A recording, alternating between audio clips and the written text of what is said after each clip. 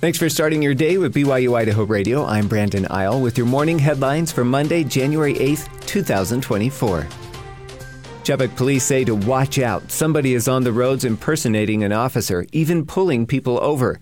According to a news release from the Chubbuck Police Department, the man was seen driving a blacked-out Ford Explorer, similar to what police drive. The vehicle had red and white alternating lights on the inside and conducted multiple traffic stops in the area this weekend. The man is described as a light-skinned black man with a skinny build and buzz-cut hairstyle. He's about 6 feet tall and was wearing a short-sleeved shirt with a police-style exterior vest with police markings and a badge. He was also carrying a gun, handcuffs, and a walkie-talkie. If you see him, call the real police.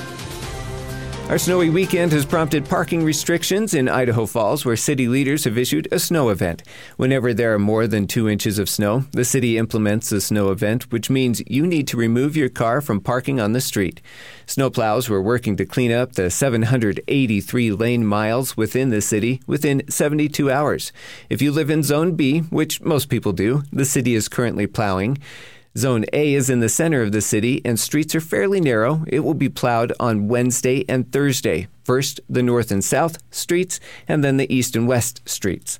Plowing downtown was happening overnight. For more information, just go to the City of Idaho Falls website at idahofallsidaho.gov. BYU-Idaho Radio has a new podcast called BYU-Idaho Disciple Journeys. The first 3 episodes are now available. The podcast features interviews with BYU-Idaho students, staff, faculty, and alumni about their journeys to becoming disciples of Jesus Christ and how BYU-Idaho fits into that journey.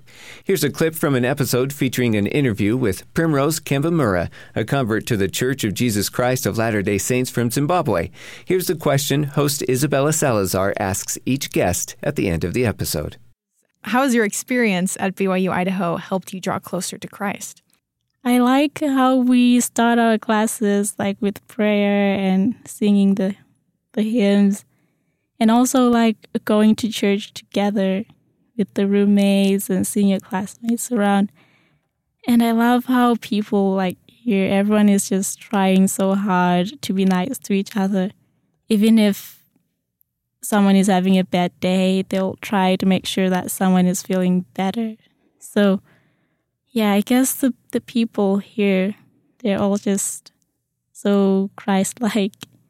And that's also made me want to be there for someone and try my best to also be like Christ. You can listen to the trailer now, and the first 3 episodes are available as well. New episodes will drop every Monday. To subscribe so you don't miss an interview, just search for BYU-Idaho Disciple Journeys on your favorite podcast app. And BYU-Idaho's winter semester begins today. You'll notice students are back in town. If you were shopping on Saturday, you certainly noticed it.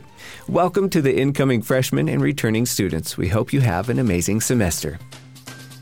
Thanks for joining me this morning. These have been your morning headlines for Monday, January 8th, 2024.